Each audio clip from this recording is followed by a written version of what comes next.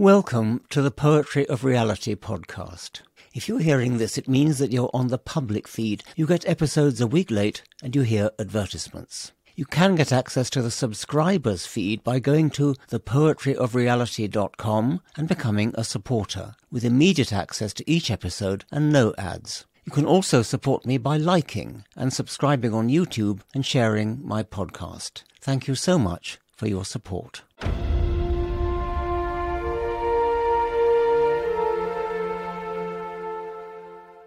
I don't want to feel too much. One thing they wanted me to ask is whether you have any memories of life at the New Statesman yourself that you want to. Not that I want to impart. No, okay, that's fine. It seems like a different world, a different magazine, and as if it happened to a different person in some ways. But I mean, I'd love them to interview me one day about it if they. Yes. Okay. For an edition about the role of the statesman, but I'd really rather you and I focused on the pulse of the issue, which is obviously our common cause. Okay, that suits me. But tell them it's for goodwill. I'd happily reminisce one day. Okay. Yes, I've got a lot. It was a big deal in my life working for that magazine. Yes, they do want me to talk politics to you, but I'm not that knowledgeable about politics. I've been reading some of your stuff. I've read God Is Not Great and Hitch 22, but I've been reading your latest collection of essays. I must say I'm just astounded, if I may say so, at your sheer erudition and. I mean, you seem to have read absolutely everything. I can't think of anybody since Aldous Huxley who's goodness, so well read. Well, I tell you, it must come at the cost. It is maybe strikes some people as being broad, perhaps, but I think it's perhaps at the cost of being a bit shallow. I mean, I became a journalist in a way because one didn't have to specialise. And I remember once going to an evening with Umberto Eco. Yes. Talking to Susan Sontag. Yes. And in that evening, the definition of the word polymath came up. Yes. And Umberto Eco said it was his ambition to be a polymath. And Susan, I think, challenged him. I think this is the way it went. And he said, because a polymath is someone who's interested in everything and in nothing else. That's very good. And so I was encouraged by my sort of training in that way to read widely, to flit and sip, rather, as Bertie puts it. And I think I've got a good memory for retention. I retain what's interesting to me. Yeah. But I don't have a lot of strategic depth in a lot of subjects or anything like that. I mean, for example, I think I've got maybe an eye for what the appropriate allusion or cross-reference might be. Which you can pull up with remarkable speed when you're in debate. But you do realise if you say a thing like that to me, it gives me very little to react to. I can't very well say. Yeah, I know. I do. Thanks awfully. I do understand that. But a lot of reviewers have said it, and to the point of embarrassing me by saying that I'm in the class of Edmund Wilson or H.L. Mencken. It only does, or even George Orwell, it really does remind me of the fact that I'm not. But that it's something to at least have had, I suppose, the comparison made. I mean, it's better than I expected when I started. But with overwhelming force. As an Orwell scholar, you must have a very particular view of North Korea, Stalin, Soviet Union. Yes. That kind of thing. Yes. And you must get particularly irritated, perhaps even more than I am, by the constant thing that we get. Stalin was an atheist. Oh, of course. Yes, which we don't absolutely know for sure that he was. We don't even know that for sure that he was, and Hitler almost certainly wasn't. Hitler was definitely not. Yes. It's possible that Himmler was. It's very unlikely. But it wouldn't make any difference either way. No, well, there's no mandate in atheism for any particular politics anyway. Absolutely. And in any case, the people who actually did Hitler's dirty work were almost all religious. Well, I'm afraid that the SS relationship with the Catholic Church is something the Church still has to deal with and, does not deny. I mean, there's Could you talk a bit about more that? about the Nazi period, yes. Yes, about the relationship with the Catholic Church. Well, look, the way I put it is this. If you're writing about the history of the 30s and the rise of totalitarianism, you can take out the word fascist if you want. For Italy, Portugal, Spain, Slovakia, Austria, just put in extreme right Catholic party, you don't have a say. It's almost a corollary.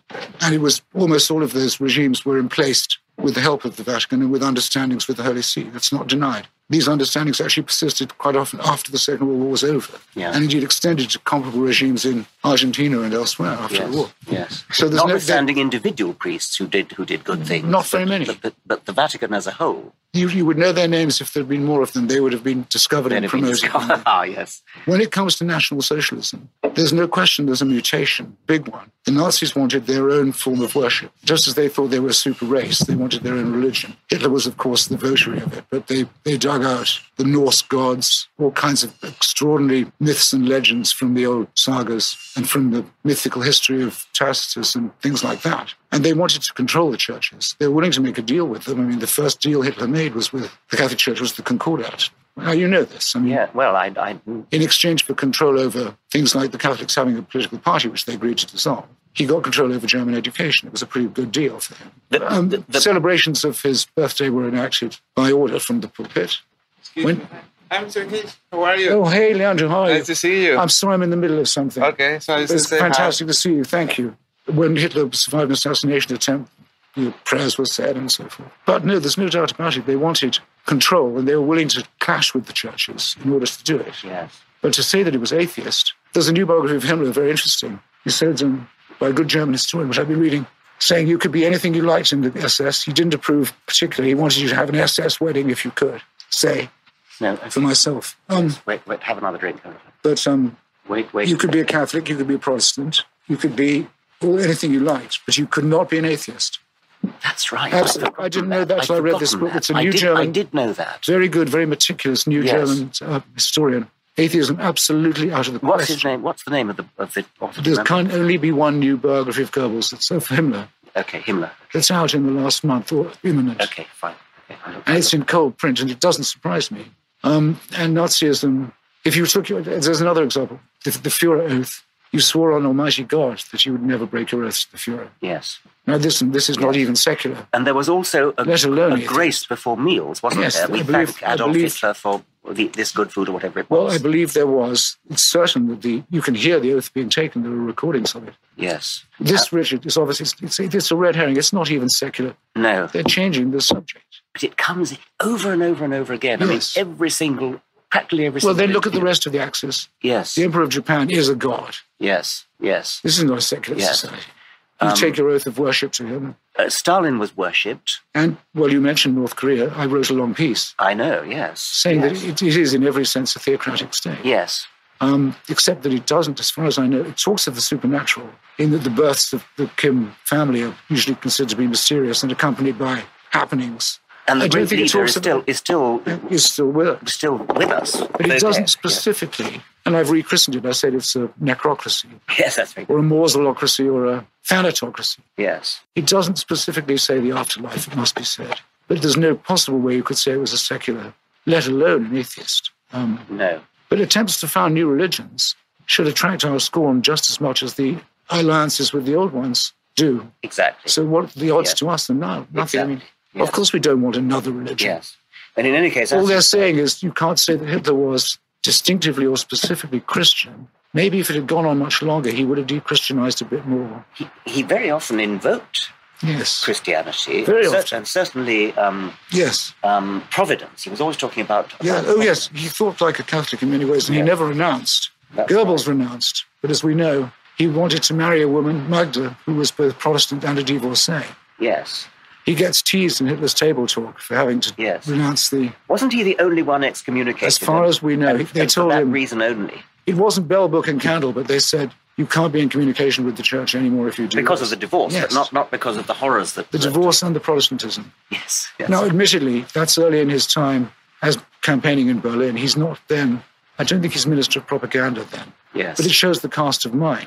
Yes. And the Catholic Centre Party voted for the Enabling Act. I mean... Yes. This is all complete fog of nonsense. It is, and as you say, there's absolutely no logical connection. Bad history and it's bad propaganda. And bad logic, because there's no connection between atheism and doing horrible things, whereas there easily can be a connection, as we see with modern Islam. Whereas to the extent that it's a new religion, Stalin worship or Kim Il-sungism, yes, and so on, we, like all atheists, regard it with horror. Yes. So don't talk to us about the way it mutates. No, indeed. But I think you would still have to say, they wouldn't be able to deny it, that there was something specifically Catholic about the movement that we call Roman Catholic, about the movement that we call fascism. Yes. Which is the weaker version. Yes. When you debated with Tony Blair, I'm not sure I've actually watched that. Well, you don't have to. I love listening to you. I can't bear to... Well, I mustn't say that. Well, I know you're much more hostile to the Prime Minister. I think he did come over as rather nice in that.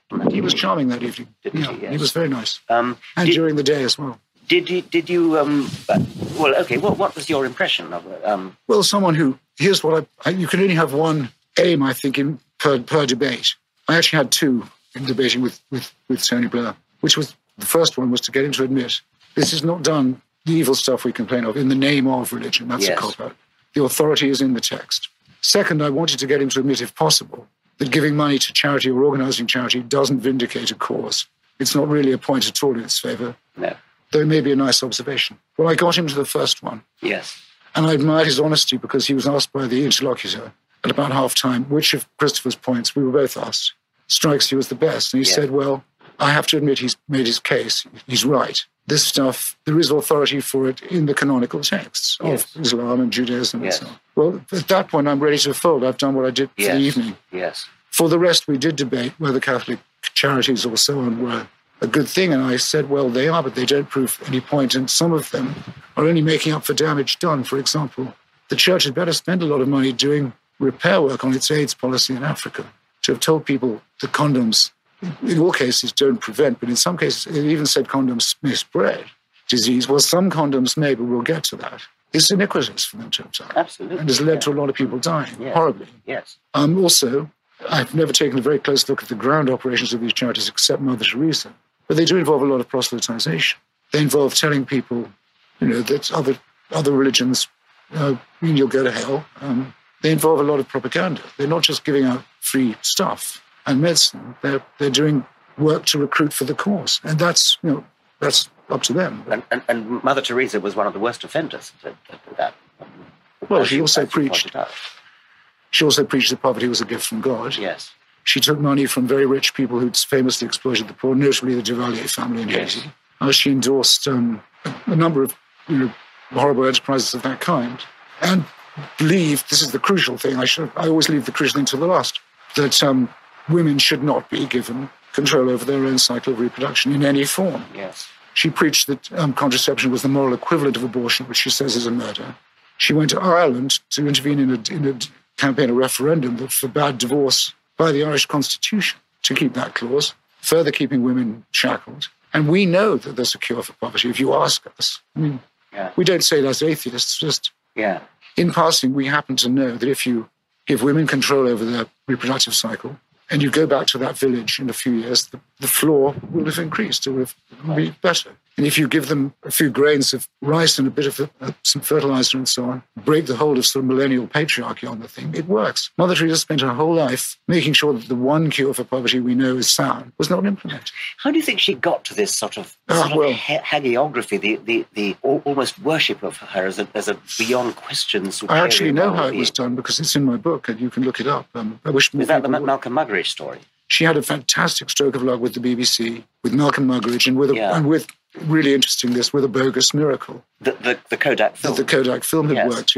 which has been exploded by the cameraman who took the... Yes. The very cameraman who took the film. Yes. But by the time Something Beautiful for God had been transmitted and made into a book, and by the time the church had realized, because I think they looked at her a bit askance as a fanatic till then, because she was a great campaigner against Vatican II, when it came up. Yes. Among Indian Catholics, she said, this is backsliding. Yes. They'd realized this is perfect. We have a heroine who is admired by all non-Catholics and even by some non-believers. I mean, it's too good a chance to pass on. So the Malcolm Muggeridge Kindly Light was sort of the moment when she took off in terms of... That was the refulgence of her PR triumph, yes. Interesting. I So Tony Blair knows this, I believe, but he doesn't have an answer. If I say, your church preaches against the one cure for poverty, he doesn't deny it, but he doesn't affirm it either. But remember, I did start with a text, because it was a debate about religion, not about civil society. Yes. And I asked him to comment on it first, and he never did. And it's from Cardinal Newman. It's in the transcript. Yes. Where Newman said he would rather that the whole world and everyone in it be painfully destroyed and condemned forever to eternal torture, rather than that one sinner should go unrebuked for the stealing of a sixpence. I forget, it's so baroque that Newman you can't. Said that. Yes. And it's right there in the center of the apologia. The man whose canonization Tony had been campaigning for. Yes. Now you put these discrepancies in front of him, and he's like all the others. He keeps two sets of books, it seems to me. Yes. And this is also, even in an honest person, shady. It's like two minds, really, isn't it? I mean, one notices this with some scientists who... Well, you have to have it. It's like your young Earth geologist. That's right. How do you think they do that? That's beyond my comprehension. Well, I think we all do it a bit. Do we? But I think we're all great self-persuaders. Yes. It's one of our adaptability. But do we hold means, flat perhaps, contradictions in our heads at the same time? We like to think that our colleagues would point them out. Yes. In our group, anyway, yes. I think. Yes. But I don't believe anything that is completely... no one's pointed out to me in reviewing, say, my God book. Yes. God is not great. They've never said there's a flat discrepancy between the affirmation he makes on page X and the affirmation he makes on... They've not done that. No. I think I have enough enemies, people who wish me ill. But they do accuse you of, as a contrarian, which you've called yourself. Well, no, I haven't. I've disowned it. You've disowned it? I was asked to address the idea of it. Okay. And I began by saying it's got grave shortcomings as an idea, but I am a bit saddled with it, I suppose. You're a bit saddled with it. I mean, I've always been very suspicious of the left-right dimension in politics. Yes, well, it's broken down with me. Psychologists, classify personality. They need dozens of dimensions. I mean, of course. One won't do. Won't do. But actually, it's astonishing how much traction the left-right continuum. If you know what somebody thinks about the death penalty or generally, abortion, you generally know what they think about everything else. It's breaking down. But you yes, clearly you break that rule. And well, I think I have one consistency, and it bears on our conversation, which is there are honourable enemies of the totalitarian. Yes. On left and on right. Yes. And I've attacked, as it were. I have the totalitarian to me is the enemy, the one that's absolute. Yes. That wants control over the inside of your head. Yes. Not just your actions and your taxes and so forth. Yes. And the origins of that are theocratic, obviously. Yeah. The beginning of that is the idea that there's a supreme leader or infallible pope or chief rabbi or whatever it may be who can speak for, ventriloquize the divine and tell us what to do. And that has secular forms with gurus and dictators, of course, but it's essentially the same. And there have been some thinkers, Orwell's preeminent, was then on the left, but many on the right who've understood the idea of there is, unfortunately, innate in humans a slight tendency, strong tendency, to worship. Yes. To become abject. Yes. So we're not just fighting, I think, the dictators themselves and the people who would like ownership and control, have an absolute power, divine right of kings, say. We're criticizing our fellow humans for trying to often shortcut, make their lives simpler by surrendering, giving up their freedom and saying, all right, in return, you offer me bliss, you offer me a design that turns out to be all about me with me in mind. Of course, I'll give up some of my mental freedom for that. Yes. And we say it's a false bargain. You'll get neither. Yeah. You're a fool. It's a preposterous idea. But we can't say we're just speaking for the people against the dictators. No. We're confronting a certain section of opinion that is unfortunately too pliable. But that part of you which was, or is, of the radical left, yes, was always against the totalitarian dictators. Yeah, if it's of interest, and some people on the left reading this would know what I was talking about. I was a member of what was called loosely a Trotskyist group. In other words, we were very anti.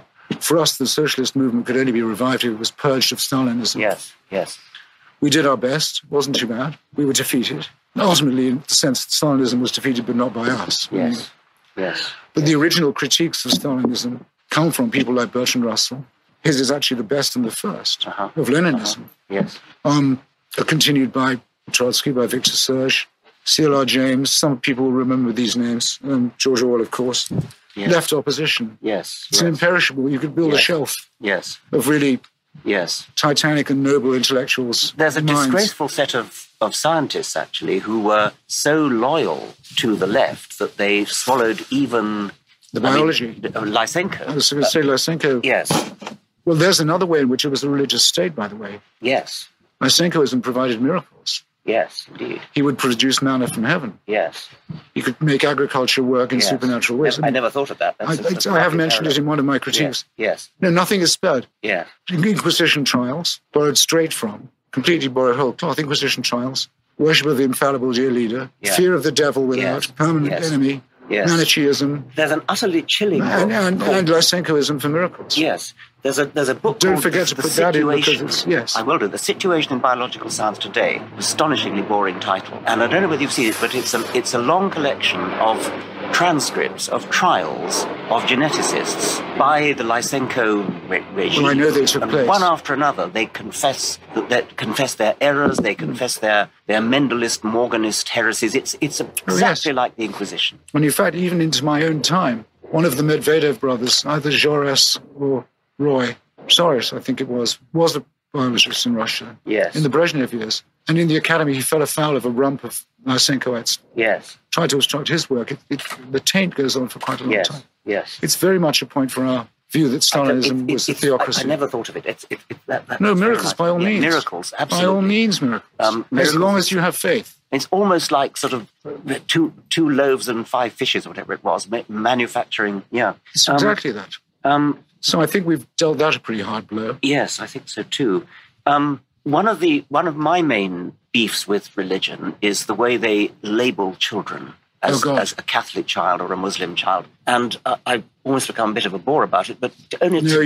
You must not risk. You must never be afraid of that charge. By the way, any more than stridency. No. Okay. Thank you. You've done a lot. I will remember that. May I say on stridency now? If I was strident, it doesn't matter. I'm a jobbing hack, and I bang my drum. You have a discipline in which you're very distinguished. You've helped educate a lot of people. Nobody denies that, including your worst enemies. You see your discipline being attacked. Yes, and defamed, and people attempts made to drive it out of the... Yes. Stridency is the least you should muster. Yes. It's the shame of your colleagues. Yes. That they don't say, listen, we're going to form ranks and defend our hard-won findings from these appalling, obfuscating elements. Well, thank you for saying that. That emboldens me. And if you go on about something, the worst thing the English will always say about you, as we both know, and as we can say of them, by the way, is that they're boring. Yes, indeed. Well, don't be afraid of it. You've got to bang on. Anyway, only this morning I was sent a copy of a British government website, an official instruction, which was called something like the responsibilities of parents. Yes. And some of them were unexceptionable, like to protect the child and educate the child and so on. Yes. But one of these items, like educate the child and protect it and so on, was determine the child's religion. Literally, the word determine, and obviously that doesn't mean establish in this case. It means establish. It means cause. It means it's still it's a terrible way. I couldn't ask for a clearer illustration of exactly what, because sometimes when I make my beef about this, I'm told, oh no, nobody calls children Catholic children or well, the government does. The government does, absolutely. No, it's borrowed, as far as I can see, in part from British imperial policy, which in turn often borrowed from Ottoman and previous empires. You classify your new subjects according to their faith. Yes, that's right. Yes. You can be an Ottoman. India according to the faith. Yes. You can be an Ottoman citizen, but you're a Jewish one or an Armenian Christian one. Yes. What need do we have of that? Yes. And some of these faiths tell their children that the children of other faiths are going to hell. And I think we can't ban that. Nor can we exactly maybe even call it hate speech, which I'm dubious about anyway. But I think a wrinkle of disapproval should disfigure the... I would call it child abuse. I would call it mental child abuse. Well, it's not physical child abuse. I mean, I know many people, and I get letters from them, I do not boast, at least once a day, or emails, who say their childhoods were substantially wrecked by it. Yes. And they date their moment of emancipation from ceasing to fear either hellfire for themselves, or, in the more generous cases, famously Mary McCarthy's little book about Catholic girlhood, which you must read, refusing to have it said of other people. Yes. In her case, a favourite uncle. Yes. Because he was a Protestant, he was condemned forever. Yes. Which they told her when she was little. Yes. He was. Yes. Well, I have a similar story, which was a woman wrote to me from America to say that when she was 7, she was abused by her Catholic priest physically, sexually, but at the same time, a little friend of hers, another 7-year-old child, had died, unfortunately. God. And the priest had told her that because this child was a Protestant, she was in hell. Well, and this woman said that of those 2 abuses, the physical sexual abuse was less traumatic. Well, good for her. Than the because that she still got over that. I wish it got half the attention. Yes. Yeah. Yes, there's something wicked about that. I mean, of course, there is. I can't find a way as a libertarian of saying that people can't raise their children, as it were, as they say, according to their lights. But there are things we don't. There are things we don't allow. The child has rights too. The child has rights, and so does society. So we don't allow female, and I don't think we should really countenance male genital mutilation. Yes. We don't countenance heavy floggings anymore to drive out the devil. Jehovah's Witnesses and others who won't do blood transfusions or whatever it might be, Christian Scientists have been prosecuted. Yes. So we admit there are limits to the parental. There are limits, yes. Now, it would be very hard to say that you can't tell your child that they're lucky and they've joined the one true faith. I mean, I don't see how you stop it. I only think that the rest of society should look at that with a bit of disapproval, which it doesn't at the moment. It's more inclined to say... It's the right of a parent. And it's also the preservation of a culture or whatever it might be. Yes. I think we're entitled to say, well, I'm not so sure. I mean, if you want to join a group like the Moonies, You can, but you have to expect that a lot of people will not take you very seriously. Yeah.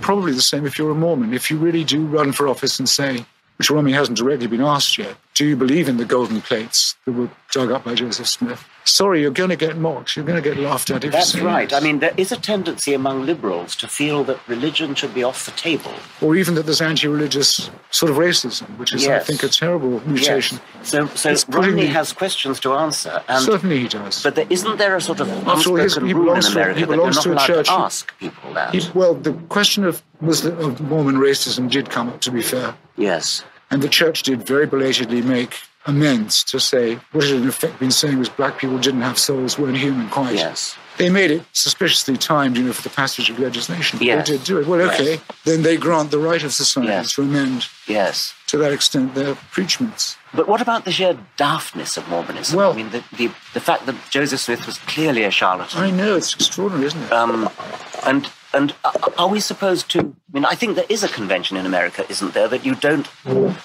tackle somebody about their religion. Yes, and in a way, it's a tribute to pluralism. Yes. And so to that extent, one wants to respect it, but I think it can be exploited. I mean, there are many people, including splinter group Mormons, who still do things like plural marriage and very repulsively compulsory dowry marriage. They basically give away their daughters as property. Often to blood relatives, and also to kinship marriages that are too close enough to call cousinhood marriages in Britain among some people. Yes. That this actually won't quite do. But when it is brought up, they tend to take refuge in, you're attacking my fundamental right. I don't think they should really be allowed that. And that's private and mustn't be intruded upon. I think they've definitely crossed the civic line there. If I could tell you an anecdote which rather surprised me because I hadn't come across this bit of American custom. I was trying to find an extreme example which nobody could possibly deny of why somebody should be discriminated against because of their religion. And I chose a doctor. I made him an eye doctor, but he didn't believe in the sex theory of reproduction. He believes in the stork theory that babies come. And I said that this doctor should be struck off. This doctor should not be allowed to practice, and he should not be allowed to teach medical students. And I got kicked all around the room by American readers because they said it's a private matter, and as long as he's a competent eye surgeon, and as long as he keeps his loony beliefs to himself. So I then resorted to an even more extreme example, which was a professor of geography who believed in the flat Earth. Yes. And once again, as long as he teaches the round Earth theory, he should be allowed to teach. And I felt he shouldn't, because nobody wants to have a man who is so internally dishonest. No, I know. Yeah. It's so whimsical, Richard, that I almost feel we should allow just one or two of them. Yes. And keep them on a reservation. I mean, I couldn't be bothered to hunt them down in a way. Yes. I mean, no, but I was only trying to find an extreme in order to retreat from that. Yes. Yeah. All right. I think we've done that. Okay. Have you had enough? Or no, for heaven's sake. Okay, we haven't right. started. Okay, right, fine. We should continue through dinner. Do you think America is becoming a theocracy, or is in danger of becoming a theocracy? No, I don't. Good. My view is this, that I've been studying them for a long time. The people who we mean when we talk about that, namely the extreme Protestant evangelicals who do want a God-run America and believe it was founded on essentially fundamentalist Protestant principles. I think they may be the most overrated threat in the country. Oh, good. And it's historically true, too. And Matthew has demonstrated it in his wonderful book about their defeat. They've been defeated everywhere, by the way. Yes. Why is this? In the 1920s, they had a string of victories. They banned the sale and manufacture and distribution and consumption of alcohol. They amended the Constitution. Yeah. They banned the teaching of Matthew's great-great-grandfather's work. And they more or less managed to ban immigration from countries that had non-Protestant, non-white majorities. From these victories, they've never recovered. They'll never recover from Prohibition. It was their biggest defeat. Yes. They'll never recover from the Scopes trial. Every time they try it, as Matthew's shown, and it's true in all instances, the local school board or the parents or the courts have thrown it out. And it's usually because, A, the work of people like you, who've shown that it's nonsense that they want to teach or give equal time to. They try and make a free speech question, or they'll fail with that also. Or people don't want to come from the town or the state or the county, which gets laughed at. So that's where you say you're from Arkansas, Yes. In all my tours around the South, which have now amounted to a lot, debating with you, it's amazing how many people, Christians as well, want to disprove the idea that they're all in thrall to people like Falwell. They don't want to be a laughingstock. Yes. And so if they won and they were able to form a government, which I think is demographically impossible for them to have control of either house, or the White House, or the governor's mansions. I believe it's demographically impossible. Even in Dixie, they wouldn't be able to do it. And they passed an ordinance saying there will be prayer in school every morning from now on. One of two things would happen. It would be overthrown in almost no time by all the courts, with barrels of laughter heaped over it. Or people would say very well, we're starting with Hindu prayer on Monday. Yes. Or Catholic. Yes. Or we're going to call in the rabbi. Yes. And make it all multicultural. Yes. They would regret it so bitterly that there are days when I wish they could have their own way for a short time. Yes. So they make good copy. I'm a journalist, I know. Any British correspondent in Washington on a slow week just has to get himself down into the Delta. He's got a story about some mad pastor. Yes. It's too easy. Oh, that's very cheering. I must say I'm a bit more worried by the extreme reactionary nature of the papacy now. Yes. But that, again, doesn't seem to command very big allegiance among the American congregation. No. They're disobedient on contraception. Yes. Flagrantly. On divorce. On gay marriage to an extraordinary degree, I would have predicted. Yes. And only holding firm on abortion, which, in my opinion, is actually a very strong moral question and shouldn't be decided lightly. I feel very squeamish about it. I believe the unborn child is a real concept, in other words. Right. We needn't go there, but I'm not a complete abortion-on-demand fanatic. I think it requires a bit of reflection. But anyway, even on that, the Catholic communion here is very agonized. Yes. And also, you go and debate with them, very few of them could tell you very much about what the catechism really is. It's increasingly a cultural Catholicism. Yes, that is true, of course. So really the only threat from religious force in America is the same as it is, I'm afraid, in many other countries, from outside. And it's jihadism. Yes. Some of it homegrown, but that is so weak and so self-discrediting that, again... It's more of a problem in Britain. I'm afraid, and in many other European countries. Yes, in many other European countries. But it's here too, it's being allowed, its alleged root causes are being allowed slightly too friendly an interrogation, I think. Well, yes. Much too. Yes. Make that much too friendly, but... I think some of our friends are so worried about Islam that they're prepared to lend some kind of support to Christianity as a kind of bulwark against No, I know people who do that. And in fact, I know many Muslims who, in leaving the faith, have opted to go sometimes out of it altogether, out away from religion, but very often to Christianity or via it to unbelief. There's something... I don't know what it is. Some of them say it's the personality of Jesus of Nazareth. Yes. The mild and meek one, as compared to the rather farouche, physical, martial, greedy warlord, Muhammad. Yes. I can see that might have an effect. Not much. Yes. But that's fine. I mean, there's bound to be a lot of religious syncretism. I mean, it happens everywhere. There are synthesized religions. I mean, do you ever worry that if we win and so to speak destroy Christianity, the vacuum will be filled by Islam? No, I don't. It was a funny way. I don't worry that we'll actually win. I think all that we can do is make absolutely sure that people know that there's a much more wonderful and interesting and beautiful alternative that doesn't involve the sacrifice of your critical fact. Yes, quite. But of course, I don't think that Europe would fill up with Muslims as it emptied of Christians. No. And I think Christianity has almost defeated itself. In that it's become a cultural thing. Very, very few people really are believing Christians in the way they were a generation or more ago. Certainly in Europe, that's true. But in America? I mean, there were revivals, of course, and among Jews as well. But I think there's a fairly long-run tendency in the developed world and in large areas elsewhere for people to see the virtue of secularism, the separation of church and state. Yes. Because they've tried the alternatives, and they really aren't. Yes. I mean, every time something like a jihad or a Sharia movement has taken over any country, admittedly, they've only been able to do it in very primitive cases. It's a smouldering wreck with no productivity. No, that's right. Everything wrong with it. The ruins of Somalia. Failure, yes. In many countries, decide not to try it. I mean, Indonesia, there are always people who try to do it, but I think the odds are quite... There's some data, if you look at religiosity across countries of the world, and indeed across the states of the United States, you find that religiosity tends to correlate with poverty and with various other indices of social deprivation and so on. Well, that's also, in a way, what it feeds on. That's what it feeds on. But I don't want to condescend about that. No. I mean, I know a lot of very educated, very prosperous, very thoughtful people for whom their faith is somehow necessary, and I don't think of them as peasants who go down on their knees in front of icons. Though I do attack them for being willing to believe absurd things. But are they just kind of spiritual who sort of vaguely think there must be something out there rather than actually believing in... But I think for some of them it's absolutely real. Yes. William Buckley, who I knew quite well, who was a major mind in many ways. Yes. and a great person to debate with. If you debated with William Buckley, you'd had a debate. He was once asked at a dinner table, can you make a statement that you think is completely irrefutable, can't be challenged? And he said, yes, I can. I know that my Redeemer liveth.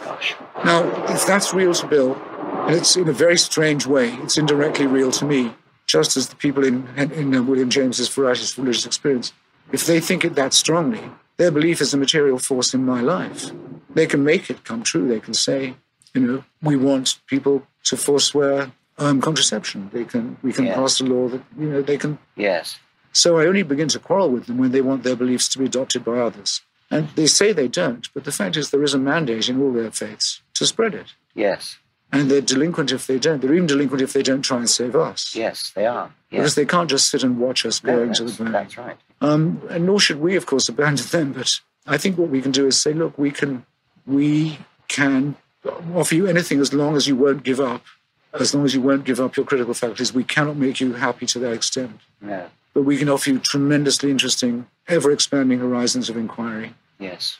Beautiful conjectures that some of them turn out to be factual. Enormous strides in human welfare, from medicine to biology, or medicine via biology. We just can't surrender our doubt and our feeling that this whole extraordinary process may not have us in mind. In fact, almost certainly does not. Do you think Jefferson, Madison were deists, as is often said? Or I've read that you thought that I think they fluctuate. It's one by one. Yes. With Jefferson, who's the one I'm more happy to pronounce on. Yes. Publicly, he was a deist. By the way, to go to my point about the fundamentalists, it's the reason he won the election against Adams is probably he was suspected of being an atheist, or at best a deist, because why? Adams was a known Presbyterian. Right. All the other sects preferred Jefferson to Presbyterian despotism. Okay, yes, okay. It was pointed out to him, and Adams realized. He said, at the polls, all the Congregationists, the Baptists, they all voted for you, Thomas, not for me, because they knew they'd rather have someone they suspected of being an atheist adulterer. Yes. So remember, they've got that big disadvantage too. And remember what I always say while I'm at it. When Jefferson describes the wall of separation between church and state, it's in a famous letter he wrote as president. It's not in the Constitution. No. Because the Baptists of Danbury, Connecticut had written to him saying they felt persecuted in their home state. Yes. And he wrote to assure them. Do you know who he was assuring them about? Why did they want a letter from the president? Why? They were being persecuted by the Congregationalists of Danbury, Connecticut, who had theocratic power in that state at that time. They owned the state. So it's to defend religious pluralism. Yes. But anyway, I think the furthest he would go in public was to incline to a theistic Enlightenment view, but in his private correspondence, he goes much further. Yes. He says he wishes we could return to the wisdom of more than 2,000 years ago. That's in his discussion of his own Jefferson Bible, where he cuts out cuts out everything supernatural relating to Jesus.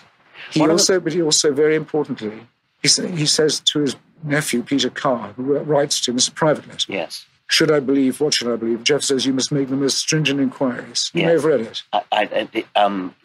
Even questioning God. Yes. And then he says, and you may find that you're convinced, and if so, great happiness I hope will attend you, but you may find that you're without belief, in which case you may be surprised by how much contentment. Yes, now, that can only be written by someone who's had that experience. That is very good, isn't it? In my judgment, it's an internal reading, but I think it's a close one. And people who've had that experience don't tend to go back on it. There was certainly no priest at his bedside. No, that's right. But he did violate a rule of C.S. Lewis's, where I'm on Lewis's side, if you want me to tell you. Yeah? Lewis says that it's a cop-out to say Jesus was a great moralist. Yes. It's just that the one thing we must not say is a wicked thing to say. If he wasn't the Son of God, he was a very evil impostor, and his teachings were vain and fraudulent. You may not take the easy route here and say, he may not have been the Son of God, may not have been the Redeemer, but he was a wonderful moralist. No. Okay. Lewis is more honest than Jefferson at this point, I think. I admire Lewis for saying that. Yes. Rick Perry said it the other day. Yes. Jesus could just have been mistaken. He could. It's not unknown for people to have the illusion that they're God or the Son of. It's a common delusion. Yes. And there were untreated illnesses like epilepsy and so on in those days. But again, I don't think we need to condescend. No. I mean, Rick Perry the other day when he was asked, he had once said, not only do I believe that Jesus is my personal saviour, but I believe that those who don't are going to eternal punishment. He was challenged at least on the last bit. He said, well, I don't have the right to alter the doctrine. Yes. I can't say it's fine for me but not for others. Yes. It's in the... Well, so really we ought to be on the side of these fundamentalists. Well, not on the side, but I think we should say that there's something about their honesty that we wish we could always find. Yeah, which we don't get in bishops and... soft-centered bishops of Oxford exactly. and other people. Yes, exactly. I've often asked why it is that this republic, founded in secularism, is so much more religious than those Western European countries which have an official state religion, like Scandinavia and Britain. For that reason.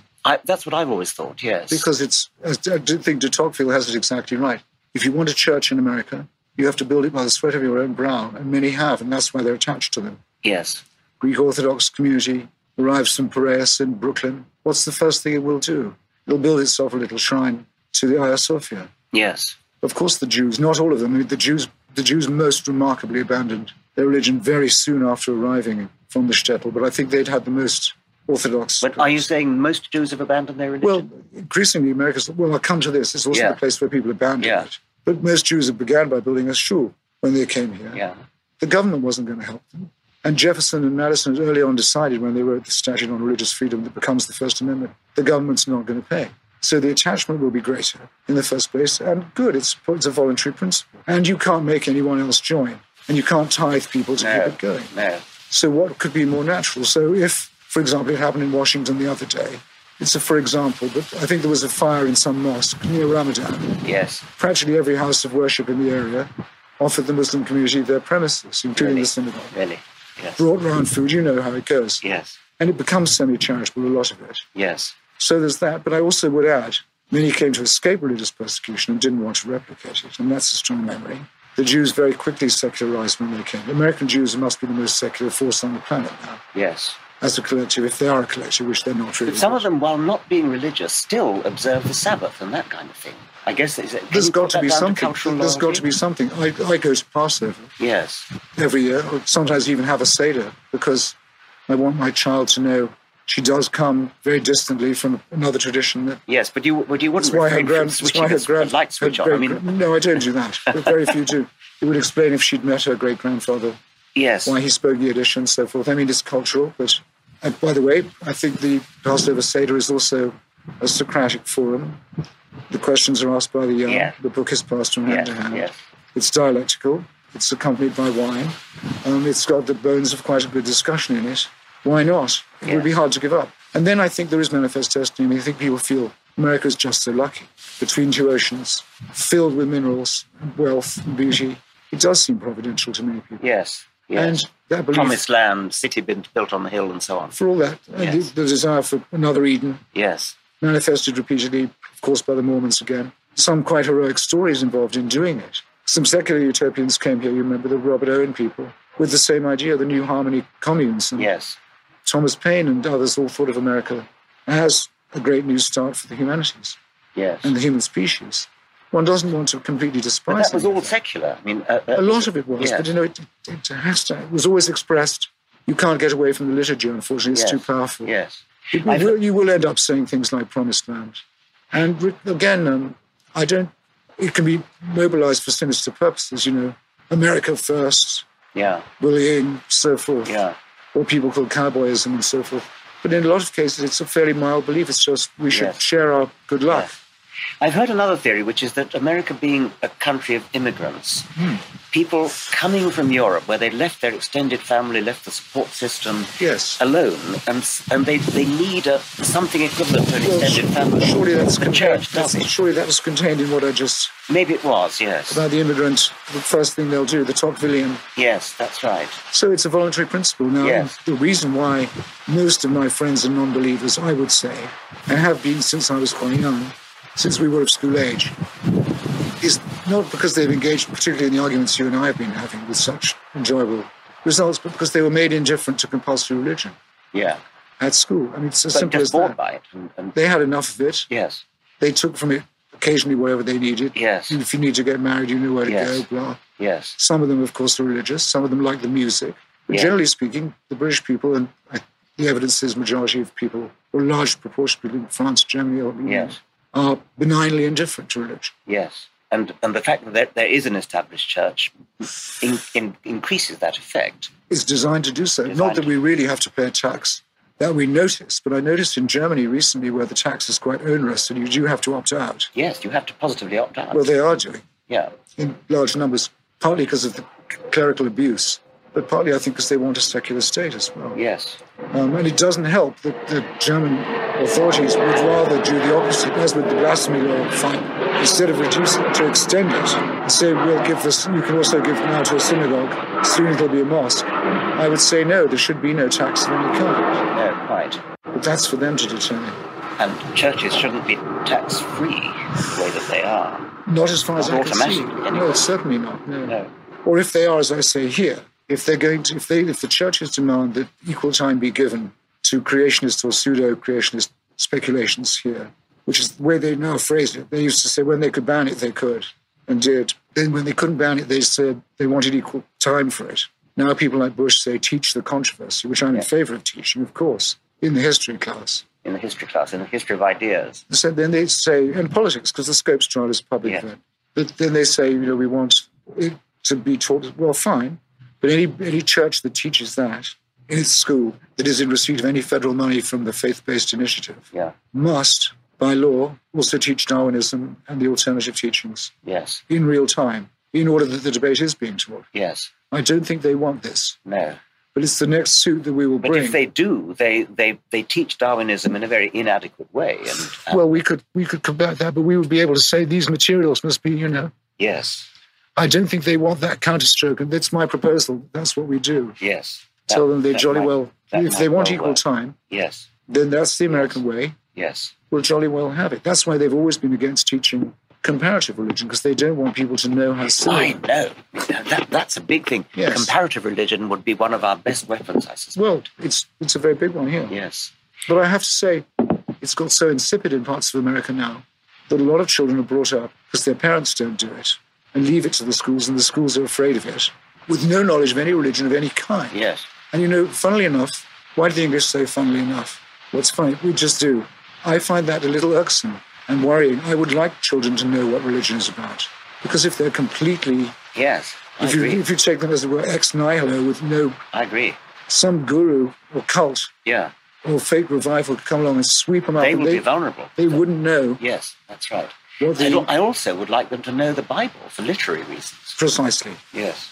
And that's another reason why I try and instruct mine in this, because, we both, I was pleased to see, wrote pieces about the King James. Yes, we did. That's right. The AV, as it was called in our boyhood, and I couldn't be with that. Or the Cranmer. Yes. The Cranmer prayer book. And there would be a huge amount of English literature that would be somewhat opaque if people didn't know. Absolutely, yes. And have you read some of the modern translations? Oh, well. Futile, said the preacher, utterly futile. Does he really? He doesn't. Does, honestly. That's too good. Futile, said the preacher. It's all futile. That's Lamentation. No, it's Ecclesiastes. Vanities. Yes. Good God. That's the least religious book in the Bible. I know. It's wonderful. Absolutely wonderful. Yes. God, how funny. Yes. We've kind of run out of time. That's the one that Orwell wanted at his funeral. I bet he did. Or if he didn't want it. No, I think he did want it. He certainly got it. There's a marvelous Anthony Pohl and others. Marvelous things. I sometimes think the poetry comes from the obscurity of probably mistranslation. When the sound of the grinding is low, the grasshopper... the grasshopper is heard in the land. No, the grasshopper, it shall be burdensome. I mean, what the hell? I think I do know what that means. I think it's locust. The bow broken at the cistern. That's wonderful. Yes, fantastic. And dead flies cause the ointment of the apothecary to stink, or something like that. Yes. Cast thy bread upon the waters. I suspect... And the Book of Job, which is the other great non-religious one, I always feel. Man is born to trouble as the sparks fly upward. Try and do without that. Yes. No, I'm glad we're on the same page. Yes, very much so. People tell me that the recitation of the Quran can have the same effect if you understand the original Arabic. I wish I did. I can only say it doesn't to a non-Arab ear. No. Or not mine. And nor does the Tridentine Mass. Some of the Catholic liturgy, I think, is attractive, but yes, there's something. I don't have enough Latin to judge that. Sometimes one has just enough to be irritated. I've always felt that the Catholics made a big mistake when they left Latin, because when people would understand what nonsense it was, they. There's no doubt that a lot of Catholics, including Buckley, realised, and even in war, realised at once they very nearly committed suicide. In the same way, yes. His last novels are really all about the death of the old faithful Catholic England in its dead 70s. Yes. And in real life, he realised the Second Vatican Council was the finish for his lot. Yes. And just as Auden and others realized when the New English Bible and that sort of thing started being promulgated, I believe it's true, Auden said at some point, why spit on your luck? Yes. You had, and T.S. Eliot said something absolutely marvelous. It's in my piece, I quote it, about the way the Anglicans were torturing themselves and ruining what they'd got, their finest things. You were pausing for some purpose. Well, I think we ought to, perhaps we've got enough. I mean, I have some other things I want to talk about. If you say so, we could do that at dinner. I'm very happy. I mean, I wanted to ask you about American politics, but perhaps that's not relevant to New Statesman. I'd almost rather not. Yes, I'm not particularly au courant at the moment. I haven't got anything special I want to say, in other words. No, okay. Let me just look down. And I'm presuming that your issue is it all about the struggle for secularism? Well, I don't know. I mean, I suppose that they probably may think it is. It is the Christmas issue, and then you should make it obviously a satire on religion. It needn't be all dogma, but I mean. Could we talk about? I mean, is there anything I can't think about Christmas? It doesn't sort of mean anything to me. But can you say anything about Christmas Well, yes. I mean, but we have nothing that the customers don't know. I mean, there was going to be a winter solstice holiday for sure. Yes. The dominant religion was going to take it over. Take it over, whatever. And that would have happened without Dickens. Yes. And without others. There are various different kinds of Christmas. And there's no authority in the Bible for it taking place in winter. In fact, some to the contrary. Christmas tree comes from Prince Albert, the Tannenbaum. Yes. The shepherds and the wise men are all made up. That's right. And didn't seem to know what to do after they'd finished. Cyrenius wasn't governor of Syria. No, that's right. All of that. Yes. But increasingly, in fact, it secularized itself. I mean, that's what people complain of. Yes. It's happy holidays. I don't particularly like that either. That's horrible, isn't it? Happy holiday season. No, I'm afraid all this is kind of wheat gruel to me. But I prefer our but the happy holidays cosmos. Was pandering to Jews, not to atheists. Originally, it was pandering to Hanukkah. Yes, that's Actually, right. It was Jews pandering to Christians. That's right. It was Jews overinflating the nearest holiday they had. Yes. It's partly their fault that in America the damn thing is more like Ramadan. It starts so early. Because Hanukkah's actually quite early in December. Yes. But Ramadan rotates, doesn't it, because of the faith Yes, but I mean to say it's very long. Yes. So by the time it's over, people are exhausted. Yes. But, I would far rather talk about the battles we have. Yes. In the grand strategy, against jihadism and against... Yes. Well, perhaps I should just say, have you got other things you'd like to say? No, I'm no good when you do that either. No. If you feel you've got a good chunk, I couldn't be happier. We've got an enormous amount. I mean, they're going to obviously edit I absolutely could not be happier. If you think we've got too much and they have to edit, then we can be sure they're only editing some good stuff, perhaps. I hope that's right, yes.